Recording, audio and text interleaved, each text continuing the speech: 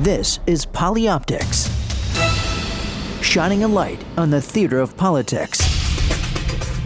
And now, from New York, here's Josh King. Thanks for joining us as we pull back the curtain on the events that shape American politics and drive the images and headlines. Polyoptics, the only show of its kind on the air today, and you hear it first on POTUS. This week, it's another great day at sea. 20 years ago this week, I was at sea aboard the USS George Washington somewhere in the English Channel, about to embark with President Clinton for the commemoration of the 50th anniversary of D-Day. In all my years of serving as a presidential advance man, there were few things more thrilling than spending a night on an aircraft carrier, nor few things more welcome than finally getting off. The commemoration of June 6, 1944 occurred again this week, now 70 years after D-Day, with President Obama this year, the American commander-in-chief, paying tribute to the sacrifice that saved the world. And more than 150,000 souls set off toward this tiny sliver of sand upon which hung more than the fate of a war, but rather the course of human history. The boys of Pontotoc, of Omaha Beach, of Juneau and Sword are 20 years older than they were when I was with them in 1994, and while it was wonderful to see so many eyewitness accounts of D-Day from veterans this week, it's also true that many I met 2 decades ago have passed into eternity. But wherever they are, either in Normandy this week or in their eternal rest, we are grateful for what they did now 70 years ago. A more recent appreciation of what our men and women in uniform do to project power, keep the peace, and defend U.S. interests overseas comes courtesy of Jeff Dyer, the great celebrated author of such works as Jeff in Venice and Yoga for People Who Can't Be Bothered to Do It, who's just out with another great day at sea, Life Aboard the USS George H.W. Bush. Jeff spent 2 weeks aboard CVN 77 as opposed to my one night aboard CVN 71. And at the bottom of the hour, we'll talk to Jeff about his observations from his fortnight aboard America's mightiest warship. But first, with the shootings this week at Seattle Pacific University and in May in Santa Barbara, we've gone beyond numb to the shock reported in the media from gun violence and mental illness. After all, J-Lo has split with Casper Smart, so you can understand we've got other distractions. But not my friend Michael Waldman, the former chief speechwriter to President Clinton and president of the Brennan Center for Justice at NYU's School of Law. He's out with his latest book, The Second Amendment, a biography that brings us back to Lexington and Concord when the Minutemen kept and bared arms, and he brings us all the way forward to Sandy Hook when, tragically, Adam Lanza did the same. But the lifetime journey of that one sentence, a well-regulated militia being necessary to the security of a free state, the right to the people to keep and bear arms shall not be infringed, has been long, tortured, and very consequential, clearly worthy of a biography. Its biographer, Michael Waldman, joins us now. Mike, welcome to Polyoptics. Great to be with you, Josh. The book has been out now for just a short while, but it's getting all sorts of praise and the usual commentary that you would get from all sides of this issue. But, Michael, before we get to the Second Amendment biography, I have to ask you to put back just for one moment your speechwriter hat and comment on the communications that we've seen from the White House from President Obama over the last few weeks, beginning with the sort of shortened process by which Secretary of Veterans Affairs Eric Shinseki stepped down, and then into the Oval Office, into the Rose Garden, this usual momentous moment when reporters are called in on a Sunday for a statement that the president is about to make. I want to hear from Bo Bergdahl's father after the president made his statement. I'd like to say to Bo right now, who's having trouble speaking English, Bismillah ar-Rahman ar-Rahim, Zayabayem. I'm your father, Bo. The people of Afghanistan, the same. Khalifa al-Thani, the complicated nature of this recovery will never really be comprehended. To each and every single one who affected this in this country, in the service branches, at the State Department, throughout the whole of American government, and around the world at international governments around the world. Thank you so much. We just can't communicate the words this morning when we heard from the president. Michael Waldman, as a presidential communicator and speechwriter going so far back, you're certainly you in front of the screen on many similar moments to do a Rose Garden statement of import. What were your thoughts this week when the moment of import turned out to be the announcement of Bo Bergdahl's swap for al-Qaeda captives at Guantanamo? Well, I think that it's an interesting, challenging moment for any White House managing public communication on something like this, where there's so much that cannot be said publicly all along the way. You know, we've had POW exchanges, prisoner exchanges. We've had things like this in the past. It's often challenging as a matter of explaining it to the public. I know that in Israel it was very controversial when one prisoner was exchanged for something like 1,000 detainees, and countries do this. I think the challenge for the White House, of course, is the underlying story of this particular soldier's service and whether he deserted the post and all these questions that have been raised in the media, and what process is going to undergo to determine that. I think, but for that, it would have been an understandable thing to do. I think that certainly complicated it, but this is one of these things where I'm not sure there's any right answer. And the father's passion and compassion for his son is obviously very real, and you can certainly empathize with him at a moment like that. We can all empathize, Michael, but again, you and I are around the table at the Roosevelt Room, and you're about to be tasked to write a speech, and I'm about to be tasked to set up an event, and my fundamental question as a communicator is, should we really have done that on a Sunday, done that at all, or left it to Chuck Hagel or just a issued statement? The notion of creating a positive communications moment and then Susan Rice going out and talking about his service with honor when those questions really are still to be determined. Maybe you just punt on this one in terms of the visual and the speech. Yeah, and of course, one of the questions that comes to mind is, did they know that was all going to come out and they wanted to put it all in context, or did that not make it up the food chain, or who knows?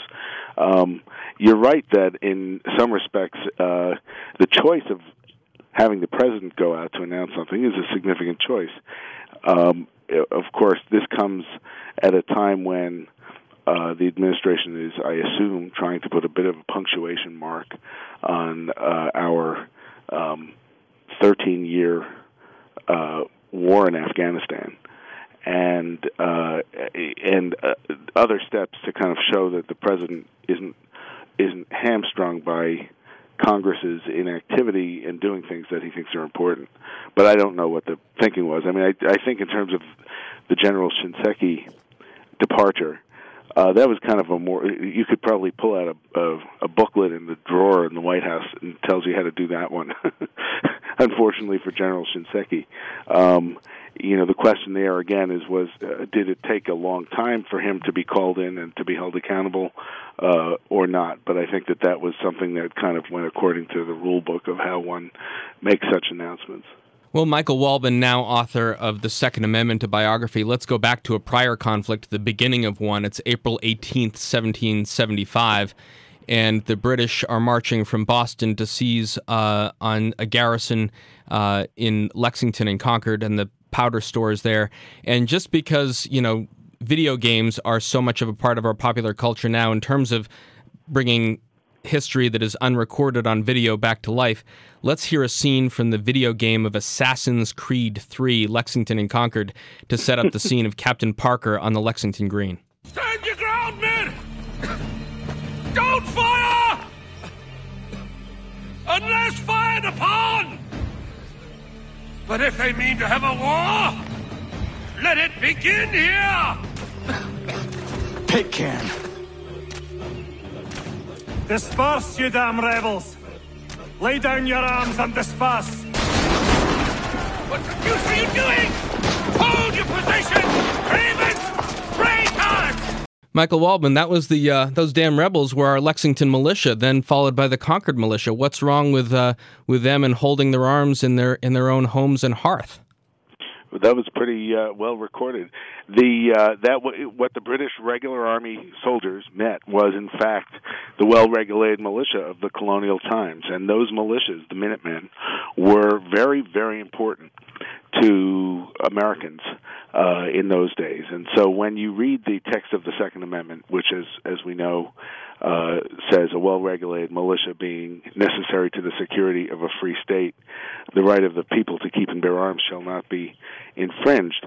Those well-regulated militias were seen not only as the way they kept the peace, the way they defended themselves, the way they fought some of the Revolutionary War against the British, although pretty quickly they realized the militias weren't that good at it, but as a bulwark against tyranny. Those militias were like nothing we know now. Every adult man, eventually every adult white man, was in the militia for their entire adult life, and they were required by law to own a gun and to keep it at home and to bring it in for emergencies such as Lexington and Concord. And it's like nothing we know now. It's a level of civic duty and also of, in a sense, of governmental compulsion that we can barely wrap our minds around. So when people ask about the Second Amendment, as it is cited and invoked in today's gun debates over personal use of guns, when people say, well, was it an individual right or was it the militia? It was really both and neither. They thought it was an individual right to fulfill the duty to serve in the militia. And the way it got into the Constitution is after the Revolutionary War, the country kind of began to fall apart. A number of leading citizens went in behind closed doors and wrote a constitution, a new constitution. It thrust very strongly toward a stronger central government. And when it was released, it was very controversial. And one of the fears that people had about that constitution was that they would allow an army like the British Army, the King George's Army, but this time from the federal government, to crush the state militias. And so that fear was one of the things that produced the Second Amendment and the other initial amendments to the Constitution. Let's hear, just in terms of, to set the scene again, from HBO's miniseries John Adams, a conversation between Benjamin Franklin Adams and Thomas Jefferson on needing to really get back to the table and write this thing called the Constitution. I expect that any constitutional document that emerges from Philadelphia will be as compromised as our Declaration of Independence.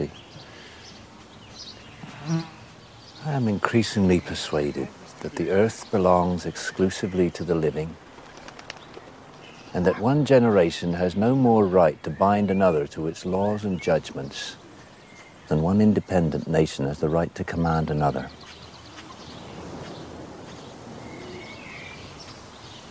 But surely the Constitution, as it did with the ones we wrote for our own states, is meant to establish the stability and the long-term legality essential to the continuation of civilized society.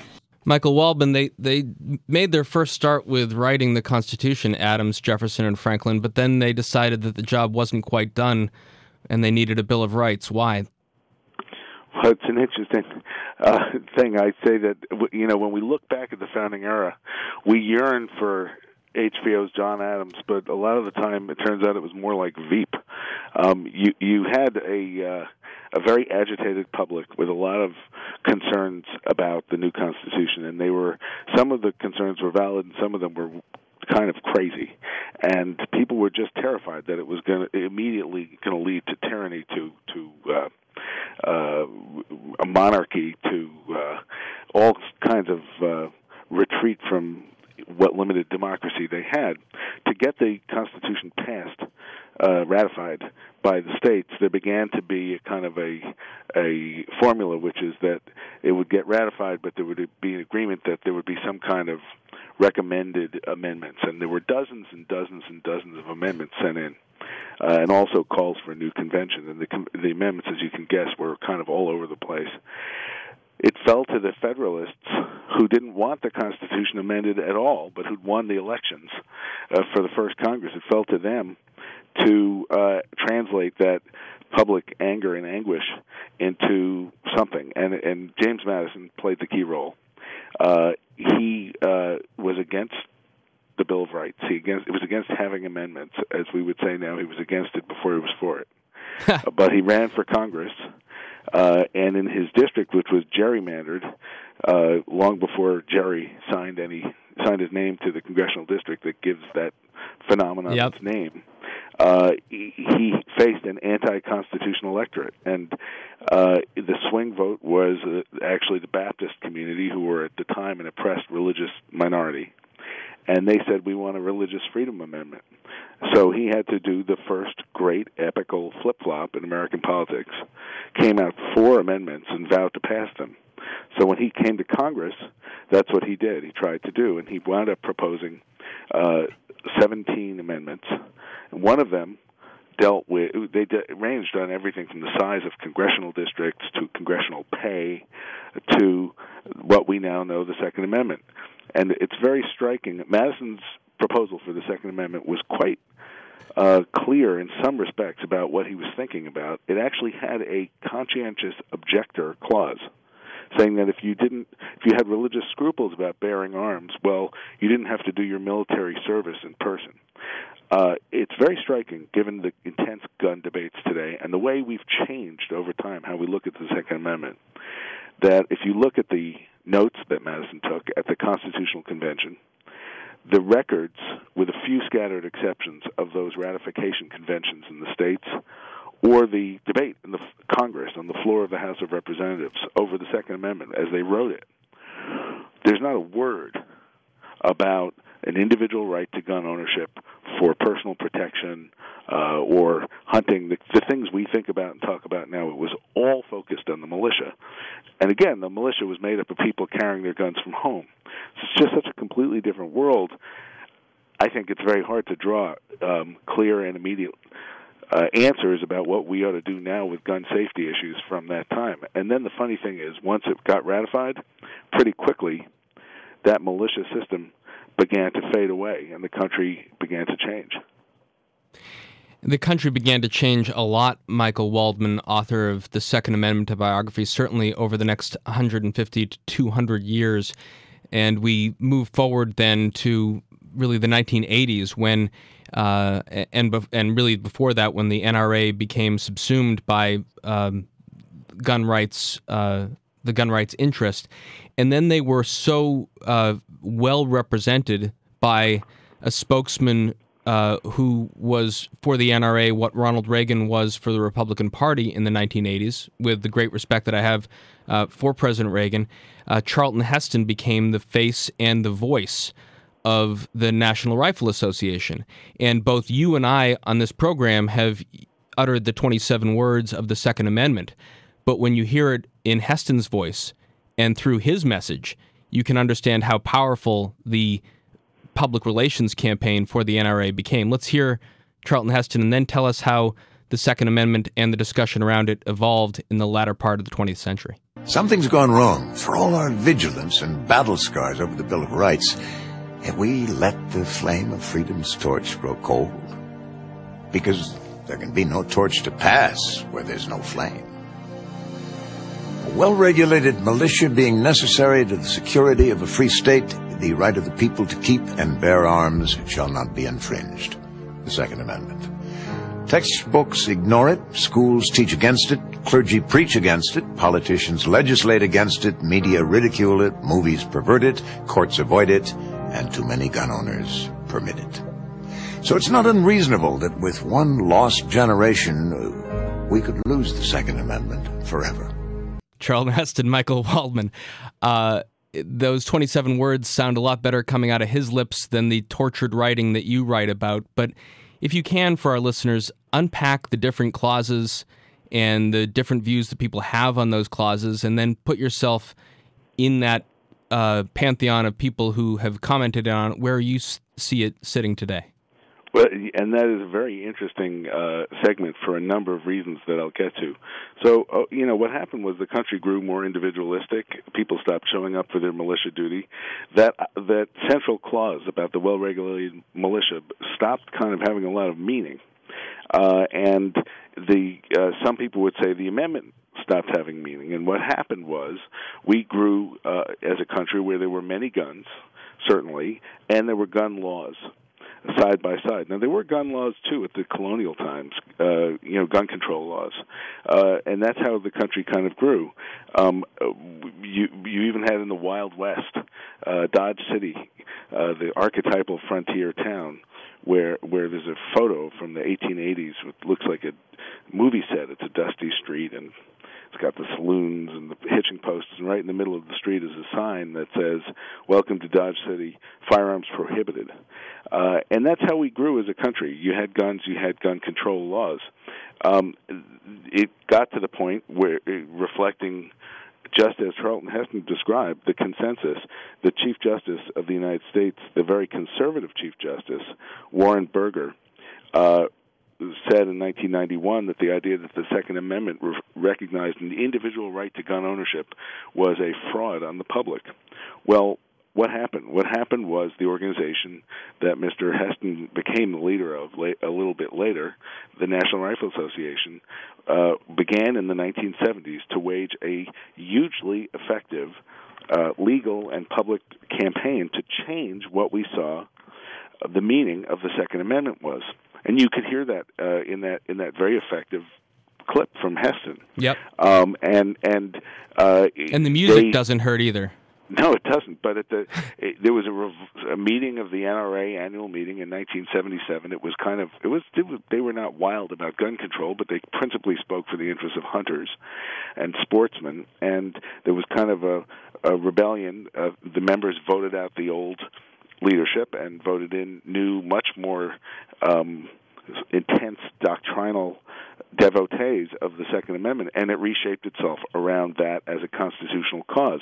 One thing that was interesting about that clip you just played is if you go into the lobby of the National Rifle Association building today, there on the wall in the pride of place is the Second Amendment. But it's not the way Heston read it. They've edited it. They actually cut out the part about the well-regulated militia. They have 2 dots. They don't even have 3 dots. They have 2 dots. And so that's one of the things that's interesting about maybe changes in the Second Amendment, rather in the NRA since Heston's days. They leave that part out now. The other thing that's really interesting is they backed a lot of scholarship. They changed public opinion. They changed politicians' approach. They changed the organs of government. And so that over the past 10 years, when they finally, gun rights advocates finally went to court, the doctrine fell like a ripe apple from the tree. The Supreme Court ruled for the very first time in 2008, that the Second Amendment recognizes an individual right to gun ownership. And it had ruled otherwise repeatedly before. Now, I do a lot of public appearances. I debate people. I talk about this stuff. And what's fascinating is these days the gun rights folks deny that there was any change. They say, no, this is the way it's been all along. There's been no change here. And, of course, just hearing Charlton Heston's baritone voice and the things he was saying, what he was describing, in fact, was pretty much the way people did regard the Second Amendment for most of the country's history until pretty recently. And yet, Heston was not empowered as a Supreme Court justice to write the majority opinion in Heller versus the District of Columbia. That was Antonin Scalia, Mike Waldman, in 2008, in which real law was put to the views that Heston was espousing. So, Associate Justice Scalia made a rare appearance on Fox News Sunday with Chris Wallace, talking about originalism and his philosophy toward writing that opinion.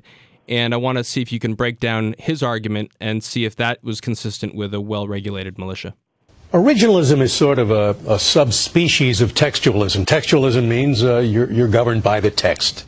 That's the only thing that is relevant to your decision, not whether the outcome is desirable, not whether legislative history says this or that, but the text of the statute. Originalism says that when you consult the text, you give it the meaning it had when it was adopted, not some later modern meaning. Mike Waldman, if Judge Scalia is right, how does that relate back to the militia?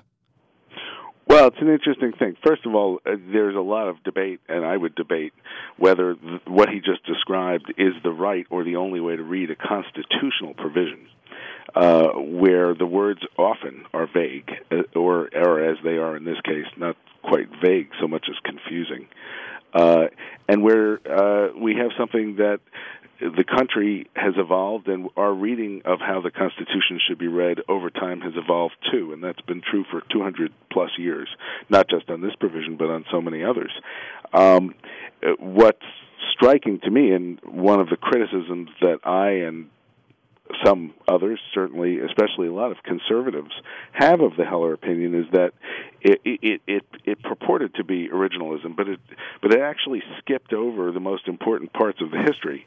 In the 64 pages of the majority opinion that Justice Scalia wrote in that opinion, only 2 dealt with the militia, which was what the entirety, for example, of the debate in the House of Representatives was about.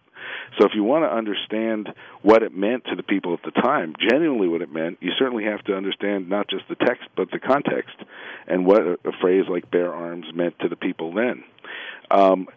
Interestingly, when you take away the finery of the originalism that Justice Scalia said in his view that the Heller opinion was the vindication of originalism, when you take aside the kind of trolling through history that the opinion does, it actually says something a bit milder than a lot of its supporters probably expect.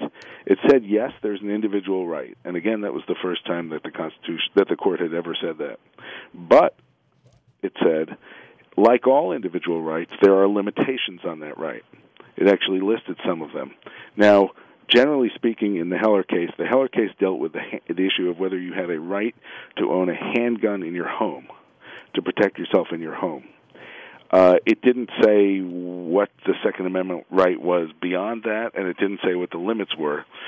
But all the courts that have looked at it ever since, there have been, as you can imagine, dozens and dozens of cases where people have challenged the gun laws in states all over the country, saying they violate the Second Amendment.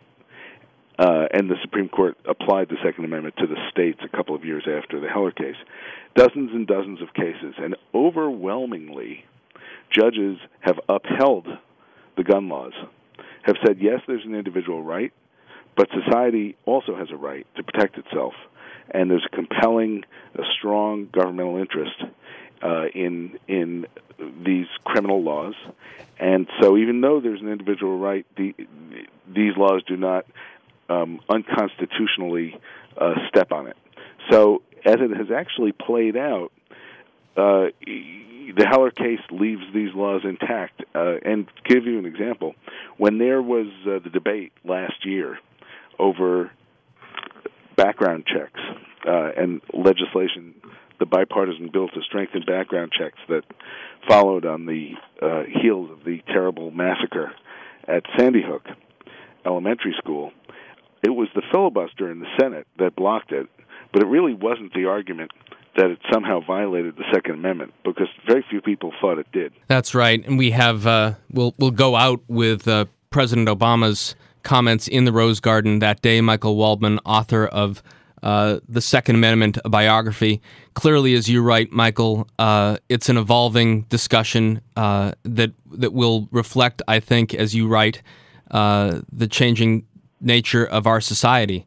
And sometime in January 2017, there'll be a new president who might have more or less influence on the members of the Senate based on the makeup of that Senate.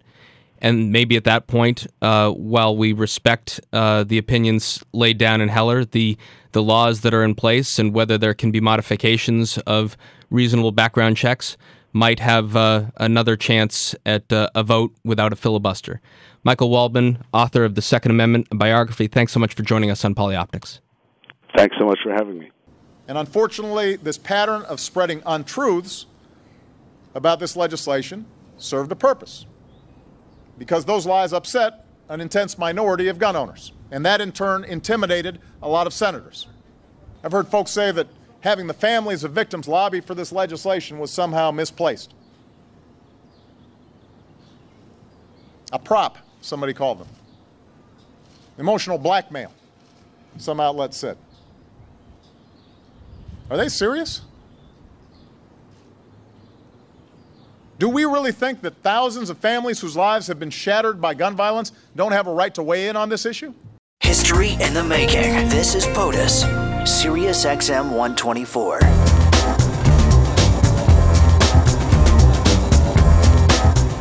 As promised at the top of the show, an appreciation of what our men and women in uniform do to project power, keep the peace, and defend the United States' interest overseas. It comes courtesy of Jeff Dyer, the great celebrated author of such works as Jeff in Venice and Yoga for people who can't be bothered to do it. He's just out with another great day at sea, Life Aboard the USS George H.W. Bush. Jeff, welcome to the show. Oh, thank you very much. I'm very happy to be on it. I'm wondering, Jeff, I'm not sure about when you did your fortnight aboard the USS George H.W. Bush, but wondering if you ever have any post-traumatic stress of the catapult sound going back and forth above your officer's stateroom. No, it was, I certainly had a lot of pre-traumatic stress in that when I first got to my room, it was during a period of launch and recovery, and it was so deafeningly loud. I thought, well, this is just catastrophic. I'm not going to get a wink of sleep for two weeks. But it turned out there was this nice quiet phase during the night for about 7 or 8 hours when no operations were taking place. So it was relatively quiet, although relatively in this context means something different to what it would mean if you were in a nice suburban street somewhere. As you are moving around the country in the United States, Jeff, and I'll mention that you're from the UK originally, but living now in Venice, California, talking to groups, especially around this week, June 5th, June 6th, June 7th, the 70th anniversary of Normandy. How does your observation of our sailors aboard CVN 77 relate to sort of the perceptions that people have about the sacrifices made during the Greatest Generation, not just United States veterans, but also the British with whom we fought side by side? Yeah, that's right. I don't think there's much of a connection, really, although, of course the Second World War has this very sort of clear moral narrative. Since then, almost every war since then has been rather more sort of morally ambiguous, I guess. I mean, there was no serious... I know Nicholson Baker a few years ago published that book, Human Smoke, arguing that the Second World War we shouldn't have got involved in it. But there's a pretty broad consensus that there was not much choice in that. Whereas I'm struggling to think of any war since the Second where there's not been considerable doubt cast about whether we should have been involved in it at all. I mean, from a British perspective, that applies most blatantly to the Falklands or Malvinas War. That's right. The Falklands-Malvinas, and I call it the Falklands, was the first war in which my consciousness was certainly raised. I was a little too young during Vietnam, but I remember clearly what happened with Prime Minister Thatcher marshalling the British fleet led by the HMS Invincible, the Invincible being sort of the first British aircraft carrier with which I became familiar, and it fought... It led the Armada down to the Malvinas, down to the Falklands, and then very quickly the British press again began to question whether the maintenance of a carrier was necessary for the maintenance of the British Empire. And I want to hear just a little bit of a documentary from probably Jeff, the the early 90s as people talked about the role of the British aircraft carrier, because it is so unique. Your perspective as a British writer coming aboard a U.S. carrier for 2 weeks. Let's hear a little bit of that documentary. Just off the Azores, the little aircraft carrier Invincible tranquil as a toy in a bathtub. A pocket-sized, portable, floating airfield. Half fish, half bird. Aviation for the connoisseur. If you pay income tax, it costs you £6 out of your pocket. Dispensing with overseas bases and long-range jets. Alone or in a battle fleet. A repertoire for all tastes, from Soviet submarine hunting to third world gunboat diplomacy and the whole range in between. So, Jeff Dyer, what did the Department of Defense think when you came knocking on their door and said, I'd like to be a writer in residence and spend a fortnight aboard one of your supercarriers? Yeah, I mean, just to go back to that amazing clip you just played, I couldn't tell whether that was actually serious or satire, actually. I will send you. I'll send you the link. It's in full, and it becomes quite critical of UK defense spending. Yeah. I can believe that. Anyway, so the nice thing about my getting aboard the USS George H.W. Bush is that I personally didn't have to go knocking. I'll just give you a little bit of background to it. The writer Alan de Botton, who had been for, I think, he spent a week or 2 weeks as writer-in-residence at Heathrow Airport and wrote a little book about his experiences, which he'd enjoyed so much that he had this idea of setting up a foundation called Writers in Residence to get writers in residence in unusual places. And he asked me if there were anywhere unusual I would like to go, and I had this idea of, I thought it was crazy to go anywhere that I might at some point have had access in my normal life. So I felt the more closed the world, the better. And really without any hope that it might actually happen, I had this wild idea that, if I could get on an aircraft carrier, that would be great.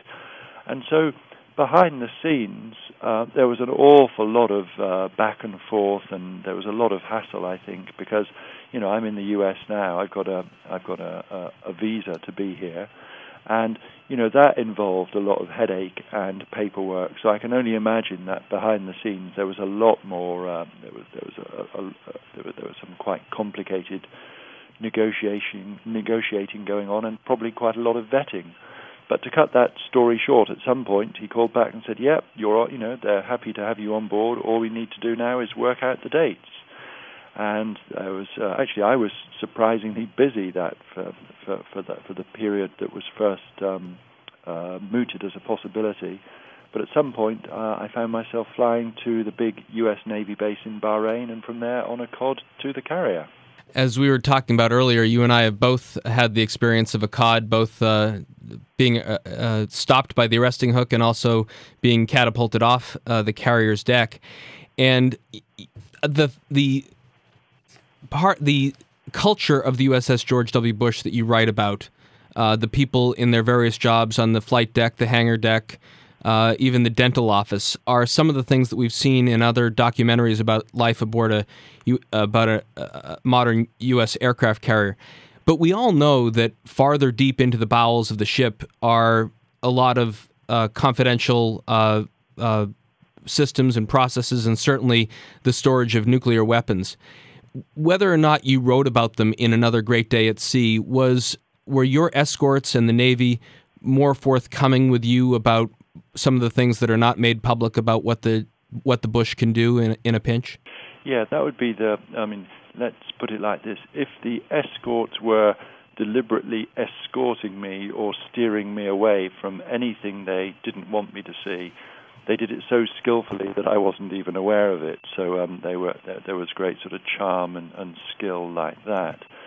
There were all sorts of places on the aircraft carrier, I'm guessing, that I wasn't allowed to go to, but I think that would be mainly from a safety point of view. So of course I didn't get near the reactor room, and I have no regrets on that score. And in terms of the kind of weaponry that we saw, I was down in one of the places where they store weapons, all this kind of stuff. It didn't feel like my access was being at all restricted, but it was in a sense, it was inherently restricted because I was only on the ship for 2 weeks. And in terms of, not so much the technology, but in terms of getting to know the people, it seems to me that, I spoke to a lot of people, and I spoke to some of them, a couple of times.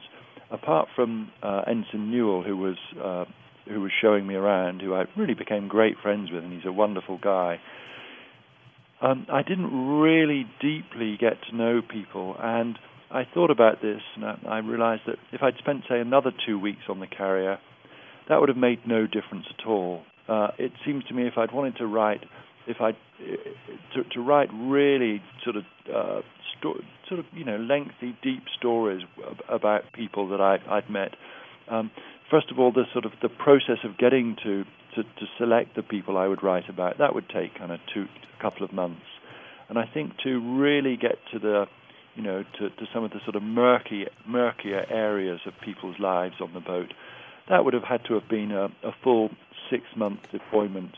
The kind of thing that you get in documentary filmmaking when, what filmmakers always say is, after a certain amount of time, they completely forgot I was there. But actually, I think my stay on the boat for 2 weeks, I was always quite conspicuous. You're conspicuous for a couple of reasons, Jeff. Among them, you're about a foot taller than the average seaman. Is that right? I don't know if I'm not making me sound like a human oddity, but I was certainly one of the tallest people on the ship, and so I think I was quite conspicuous. But I was very glad I was on a carrier rather than a submarine, when I think I really would have been bent double. So, Jeff Dyer, one of my favorite films from the 1980s is The Final Countdown with Kirk Douglas and Martin Sheen, in which the USS Nimitz is transported through a time warp back to December 6th, 1941, with the opportunity, perhaps, of averting the attack of the Japanese Navy on Pearl Harbor and thus rewriting history. I want to hear a little bit of that clip and compare it to your experience in the Combat Information Center aboard the USS George H.W. Bush. Radar shows enemy planes heading on course 220. 220. Sweet Jesus. Skipper, they're headed straight for us, and we've got an armed strike force just sitting on the deck. Alert 1, this is Eagle 1.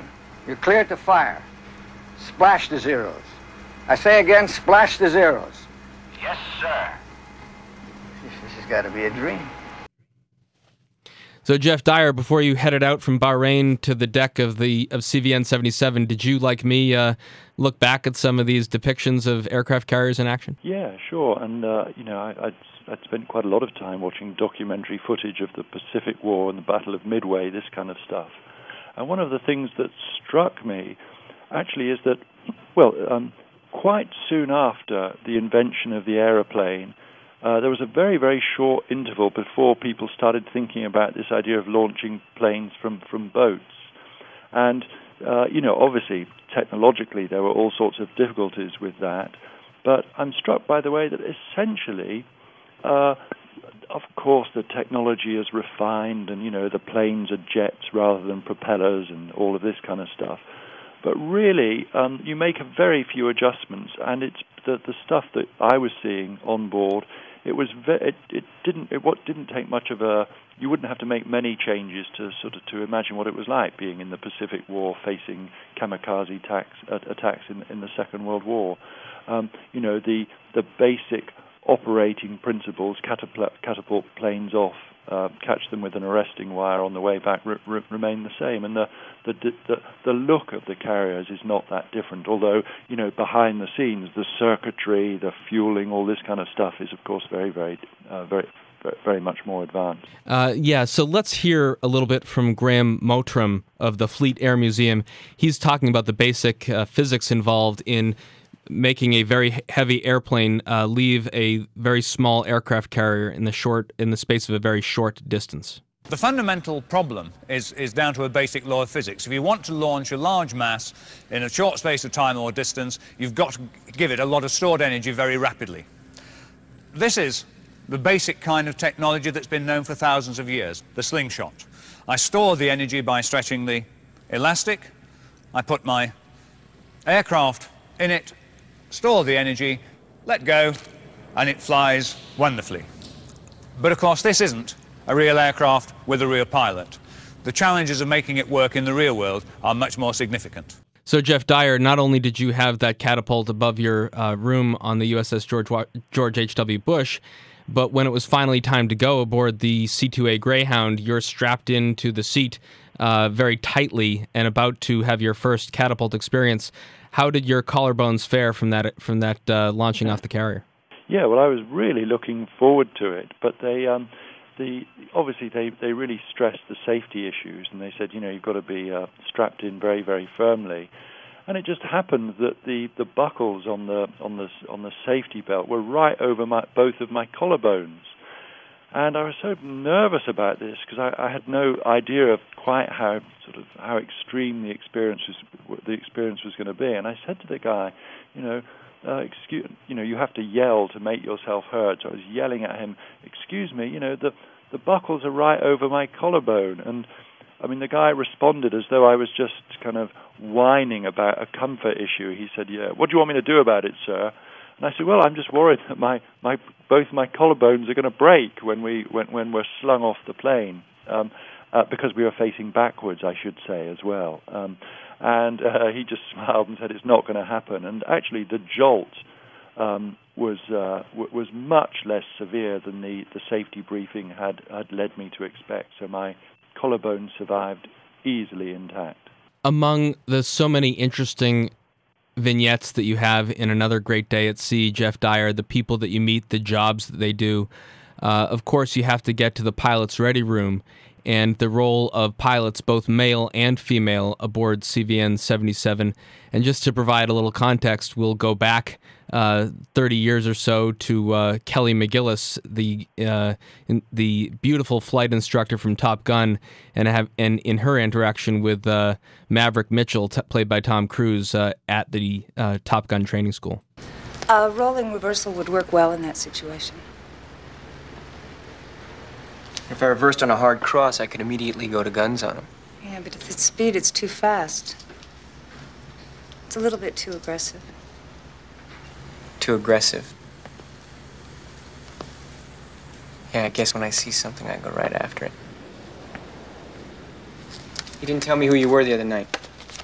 You didn't give me a chance, did you?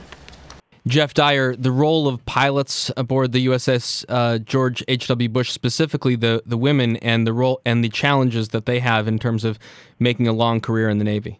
Yeah, it was really one of the most striking things. I think a fifth of the crew were women, and it reminded me very much, actually, of my Oxford College, where there'd been this long-running resistance to letting women into the college. I mean, really long-running, I think about 400 years. And then, women were allowed in eventually, and everyone sort of said, why didn't we do that 300 years ago? And it's a similar situation in the Navy, and it's been an entirely positive thing, and it's really quite striking, actually. There's one of the women that I met. She was flying call sign Jax, and she was flying solo F-18 combat missions. And I thought, yeah, that's a really pretty persuasive answer to the rather backward gender politics of the Taliban, actually. And I was asking the women that I was talking to if they'd encountered old-style kind of chauvinism, and they said they had a bit, but they were all very, very very, very positive about it and stressing the kind of level playing field of the military. Now, again, I wrote about what I saw. I could only report directly things that I experienced, and I was very aware that there's this sort of big sort of issues of sexual abuse in the military, but there was just no evidence of that that I came across, and in many ways the carrier seemed a kind of model of sort of interaction and sort of mature dealings between the sexes. Well, Jeff Dyer, after 2 weeks aboard CVN 77, it's finally time to leave. I think you get an opportunity before it's all over to dine in the captain's stateroom with Captain Luther, sample a little bit of the Thai coconut soup that is very different from the usual food afforded both enlisted and officers in the various messes, and then bidding farewell to Paul Newell, getting on the cod, and finally flying back to Bahrain. And your experience in repatriation with land is quite interesting, because Bahrain is not the most interesting place to spend a few nights, and yet the very ability for a person who's been captive to the sea for 2 weeks really liberates you on that night in Bahrain, doesn't it?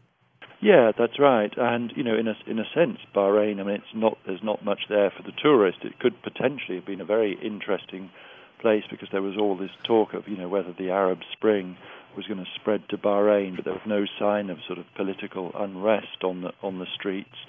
And what I should stress at this point is, poor me, I'd been cooped up on this aircraft carrier for 2 weeks, but that's absolutely nothing. The deployment for the people on the ship was 7 months. But even after that very short time on the ship, it was just an amazing freedom to be able to go exactly where I pleased. And another way in which I should sort of fess up to my privileged position, I spend an awful lot of time out in the open on the aircraft carrier.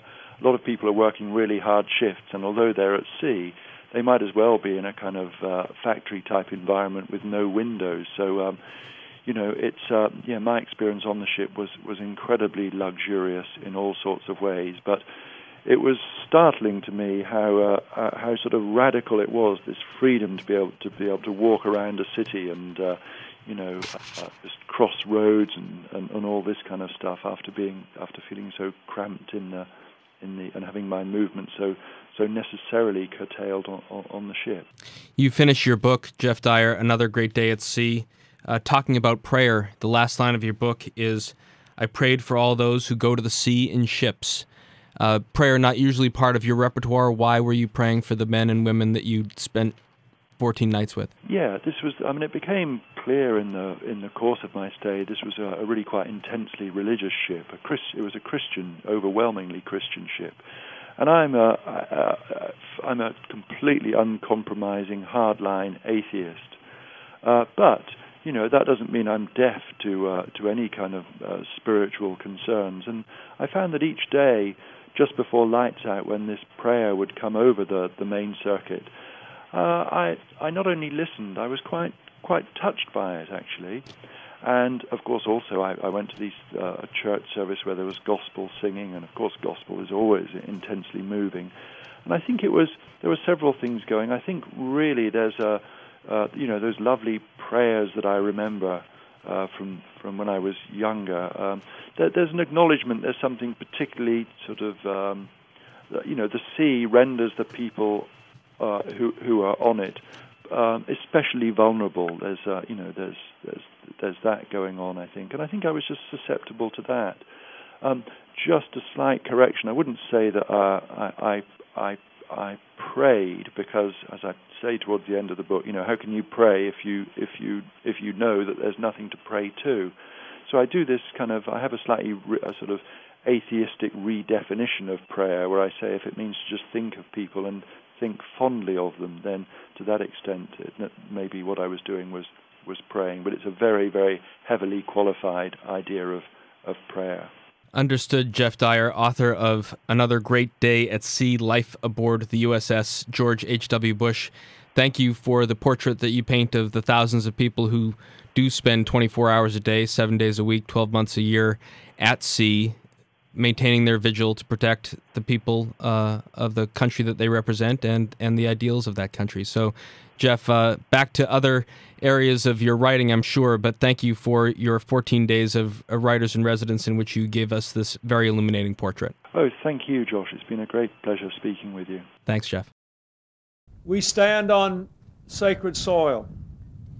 50 years ago at this place, a miracle of liberation began. On that morning, democracy's forces landed to end the enslavement of Europe. Around 7 a.m., Lieutenant Colonel James Earl Rudder, 2nd Ranger Battalion, United States Army, led 224 men onto the beaches below and up these unforgiving cliffs. Bullets and grenades came down upon them, but by a few minutes after 7, here, exactly here, the first Rangers stood. Today, let us ask those American heroes to stand again. That's it for another edition of Polyoptics. Our producer is the extraordinary Catherine Caperton. You hear us here each Saturday on SiriusXM Channel 124 POTUS, Politics of the United States. Missed any previous episode? Find them all on polyoptics.com and follow us on Twitter @polyoptics. Keep your eyes on the visual, think about how it moves you, and we'll talk about it next week. Thanks for listening. I'm Josh King, and you're on POTUS.